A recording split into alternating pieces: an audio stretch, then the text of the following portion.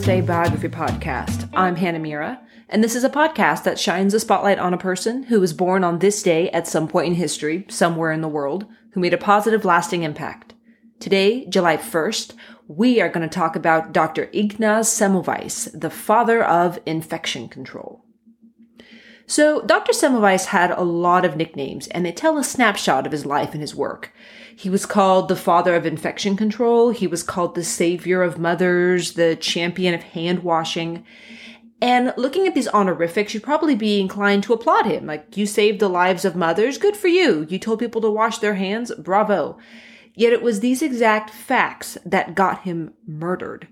So how exactly do we go from antiseptic pioneer / life-saving OBGYN to public enemy number one and homicide victim? I shall explain.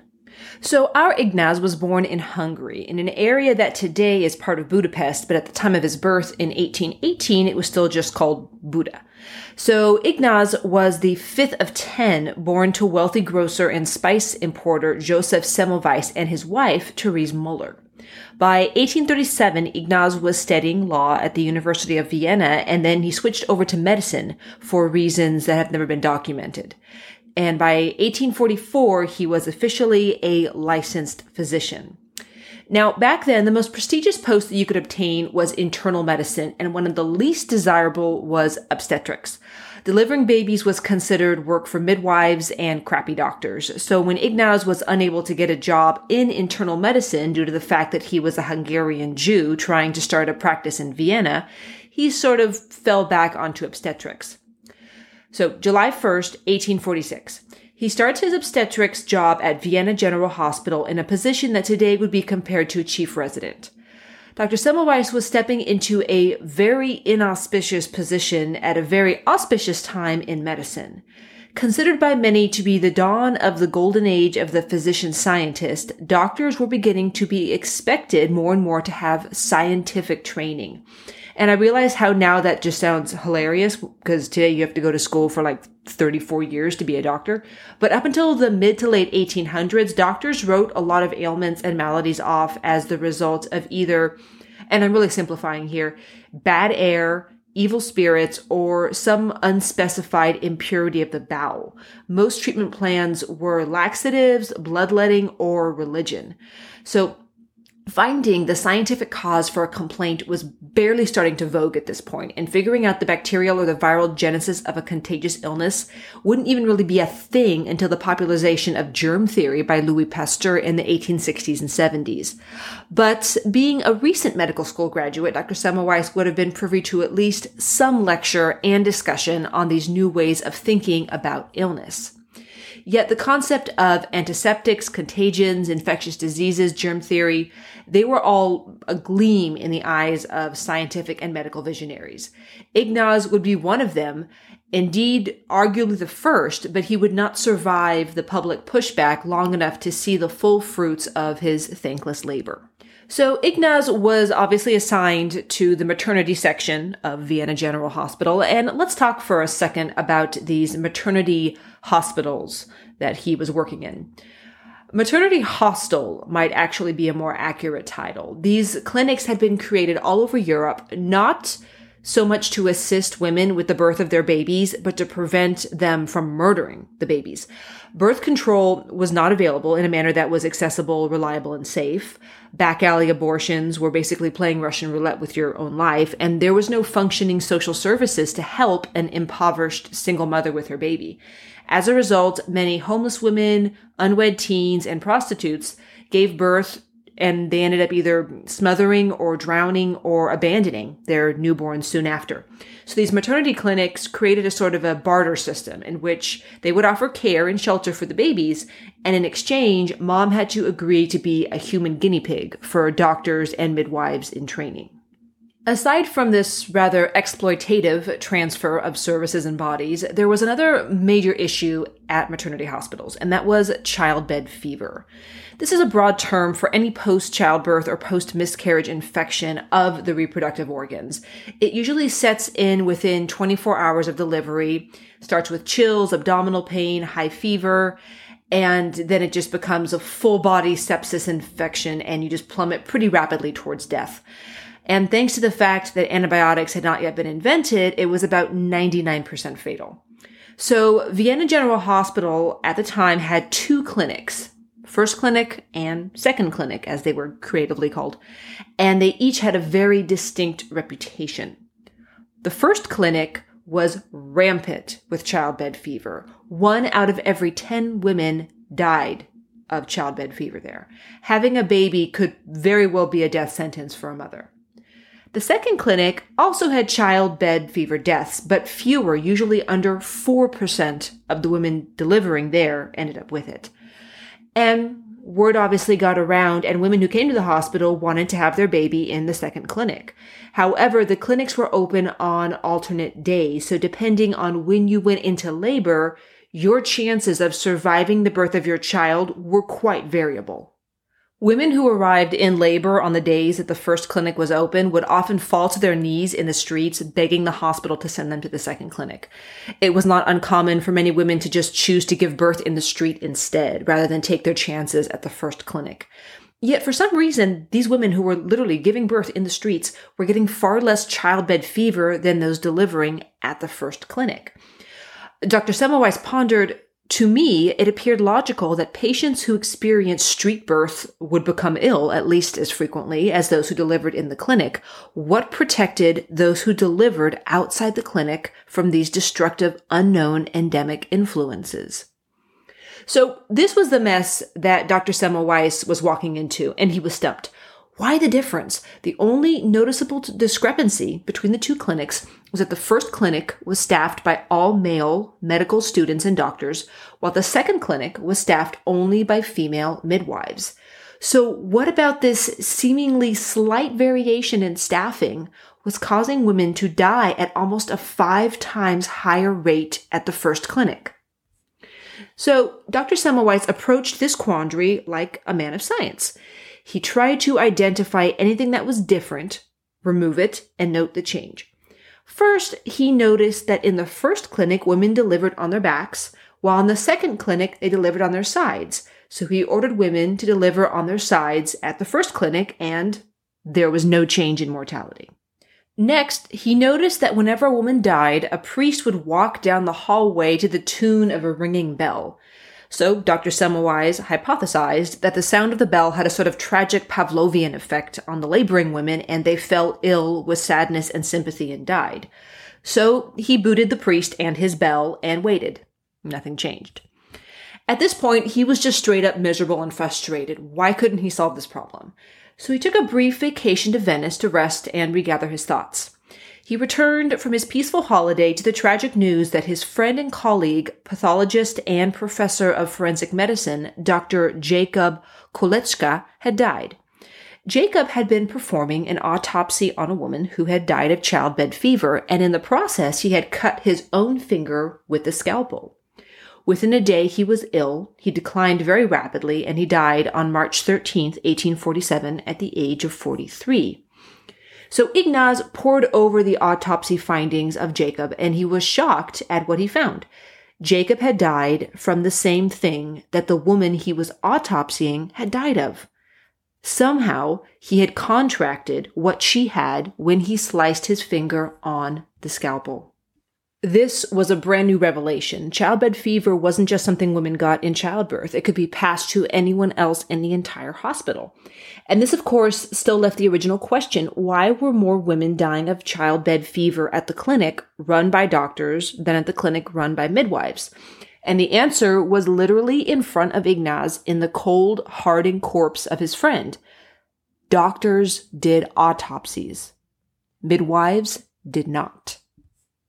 Upon examining the daily schedule at the first clinic, Ignaz realized that the doctors were performing autopsies and deathbed examinations in the mornings on any mother that had died of childbed fever the day before, and then heading straight into the clinics to deliver baby after baby without washing their hands once.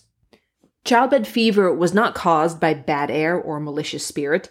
It was caused by tiny corpse particles, these microscopic cadaverous remnants traveling from dead infected body to live women in birth over and over again throughout the day on the filthy hands of doctors. At clinic number 2, the midwives touched no corpses. So Dr. Semmelweis made an announcement to his staff at both clinics, and he said, "Everyone, you have to wash your hands and tools between each patient, not only with soap, but also with chlorine." Now, he chose chlorine because he thought the smell would help cover up the corpse smell, but he didn't know at the time that chlorine was actually the most effective disinfectant that they had at their disposal at that time. So both clinics institute these policies, and the maternal death rates plummet. In 1842 to 1843, the maternal death rate at the first clinic was over 30%. 3 out of every 10 women or more died after having their kids. After Ignaz instituted his hand and tool washing policy in April of 1847, the rate dropped to 2%, from 30 to 2% after just one small change. So one would imagine at this point that the medical profession would all be clapping him on the back, right? Wrong. Ignaz was already not popular due to the fact that he was Hungarian and a Jew. And now he was pointing out something that the doctors were doing that was killing their patients, and the physicians' big fluffy egos could not take the heat. Adding to the fact that Ignaz was also a cantankerous and a pretty stubborn guy didn't exactly make him Miss Queen of Popularity. So his colleagues who supported his findings urged him to publish. They're like, "This is great news," but he stubbornly refused for over a decade. His colleagues who did not support him, and they were much more numerous, decried his lunatic assertions as the slanderous ravings of a Jew. Adding to this growing snowball of discontent was the fact that Ignaz had no problem publicly calling out the doctors who refused to wash their hands and their tools, and directly blaming them for their patients' infection-related deaths. The more he protested, the more the doctors and the students at the hospitals pushed back, and finally, everyone just refused to wash their hands and scalpels, and Ignaz was fired from the hospital. He kept trying to fight the good fight. He traveled around Europe and he lectured about the importance of hand washing and clean instruments, but he was a loud Jew with a weird idea. No one had time for him. And the longer his peers ignored him, the more outraged he became. He knew he was right. He knew how to save lives, but no one wanted to listen to him. Finally, the stress and the isolation and the frustration began to take its toll. He became more and more angry and erratic, and his behavior started to kind of concern those around him. Historians are not exactly in agreement as to what underlying mental illness was plaguing him. There are some theories that he had contracted syphilis while performing an operation years before, and it had now reached the neurosyphilis stage. Some hypothesize that he had undiagnosed bipolar disorder, and still others point to early onset Alzheimer's.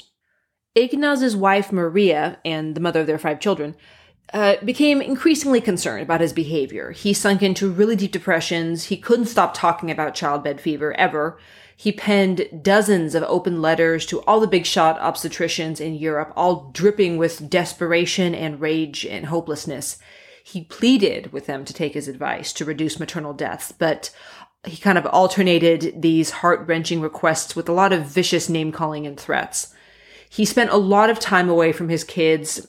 Some of his time was spent in the company of a prostitute, and his drinking became excessive. Finally, in 1865, Dr. János Balassa, one of the most prominent and respected physicians in Hungary, wrote up the paperwork committing Ignaz to a mental institution. On July 30th, Dr. Ferdinand Ritter von Hebra, a renowned dermatologist and the editor of a famous Austrian medical journal who had first published Ignaz's findings, lured the unsuspecting Ignaz to a Viennese insane asylum under the pretense of inspecting a new clinic. It didn't take Ignaz long, though, to figure out what was going on, and when he tried to walk out, the guards captured him, beat him senseless, and wrapped him in a straitjacket. He was thrown into a cold cell, alternatively being doused in freezing showers and being forced to drink castor oil while sepsis from the beating raged through his body. Finally, 2 weeks after the brutal assault, his body succumbed to infection, and Dr. Ignaz Semmelweis died alone in the insane asylum at the age of only 47. The result of his autopsy, blood poisoning due to sepsis, also known as widespread infection. He was buried 2 days after his death before a handful of people. There was minimal mention of his death among the medical community. The small maternity clinic that he had recently been put in charge of was passed on to another doctor who got rid of all of Ignaz's cleanliness protocols, and the rate of maternal deaths at that clinic increased sixfold. His work and his legacy went dark for a few decades. Aside from some doctors in Germany who were seeing success with Ignaz's methods, there wasn't anyone really continuing the dialogue about his discovery and his theories. Dr. Gustav Adolf Michaelis, an obstetrician in Germany, was very keen about Ignaz's findings until Gustav realized that he had accidentally killed a female relative, either a niece or a cousin, when he delivered her baby without washing his hands, thereby giving her the childbed fever that she ended up dying of. And this grief was too much, and Gustav killed himself at the age of 50. So there really wasn't anyone practicing this antiseptic approach, save for a few obstetricians in Germany. And that is until about 20 years after the killing of Ignaz, when Dr. Louis Pasteur announced his findings in regard to germ theory, and suddenly the work of Ignaz became legitimate. Today, we have a number of lasting monuments and testaments to his work. In terms of structures, there are 2 Semmelweis hospitals, both in Hungary, a university, a museum, and a women's clinic named after him. His face has been on Austrian currency and Hungarian stamps. There have been 7 movies made about his life, including the 1938 That Mothers Might Live, an Academy Award-winning Hollywood one-reeler, starring Shepard Studrick as Ignaz, directed by Fred Zinnemann, who went on to direct High Noon later on in his life. Ignaz's life itself has been the subject of over a dozen plays and works of literature. Ignaz was also a personal hero of Kurt Vonnegut's, just FYI. But perhaps the most curious yet fitting, the most lasting yet tragic, the most appropriate posthumous application of his name is that of the Semmelweis effect, a human behavior phenomenon in which the mind creates a knee-jerk rejection of a new concept because it goes against entrenched beliefs. My sources today were Wikipedia, PBS, and NPR. Thank you so much for joining me for our birthday celebration of Dr. Ignaz Semmelweis. Please join me on July 22nd when we talk about Mildred Loving, the woman who overturned the interracial marriage ban. See you then.